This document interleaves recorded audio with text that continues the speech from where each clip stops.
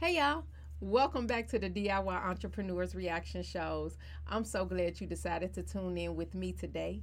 Go ahead and hit that like button and become a subscriber to the channel if you're not already a subscriber. I would really appreciate that.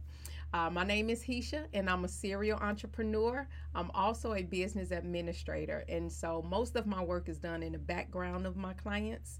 However, on this channel, you're going to see me reacting to entrepreneurship shows where I think we could gain tips, knowledge, and maybe even more wisdom as we continue in our entrepreneurship grind. And on this show, I'm going to be reacting to another Shark Tank pitch. So let's check it out. Earlier this season, Hans Dost made a deal with Damon John for his octopus-inspired phone mount, Tentikle. My mentor believed in me. I had nothing. Zero. Yeah, I believe in you. Let's see what he's up to now. I remember when I went him. to pitch to the Sharks, Tentikle was struggling. I had about $270,000 in debt. gosh. I was living in an RV with my wife, and I only had $39 in the bank. So many other entrepreneurs never tell the hard stuff of what they're going through. Because I was vulnerable, I really connected with Damon, who had been in a very similar situation before.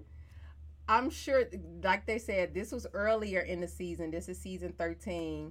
And I remember reacting to this one. And in the end, I was like, he was so honest and just open. And he seemed to be at a resolve with his business is it working. And so he was really in the tank, just kind of desperate. And I think I reacted to the fact that he came into the tank and he showed his vulnerability.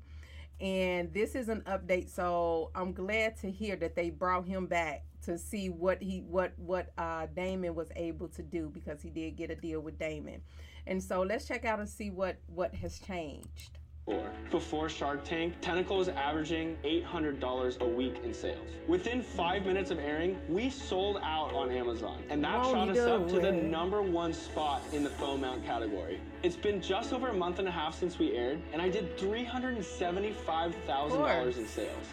I'm so excited about this thing because it's moving at lightning speed. When I did the deal with Hans, I decided to call an expert that I know, Cody Grandam. The man knows how to manufacture. He knows how to sell in this category, and we decided to make him our strategic partner. I was on the call with one of our best customers. They saw the Tentikle on the desk. They immediately asked, what is that? Sent them some samples, and we have a commitment for over $1 million at retail. Are you kidding me?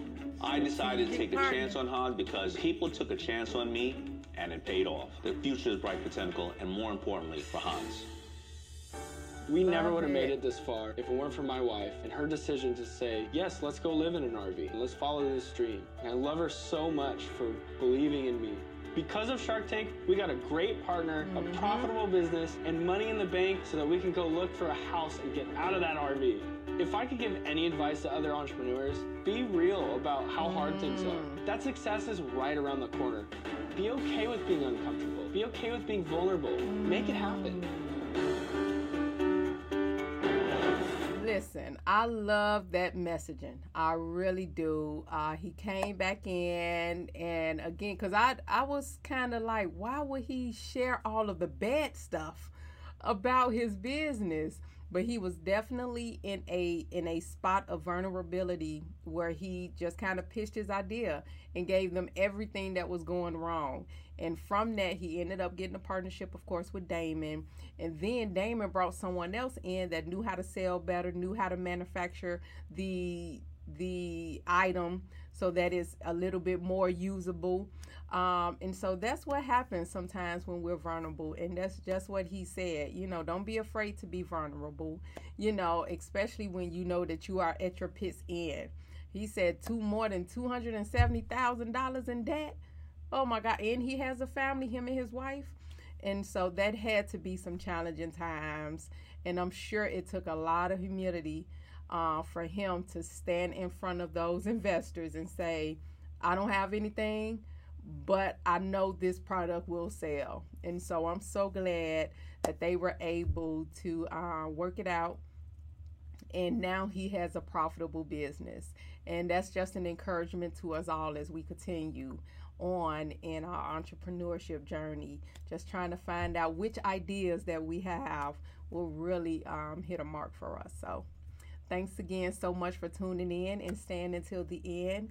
Please make sure you hit that like button and become a subscriber to the channel if you like this content. And make sure you check us out for the next ones.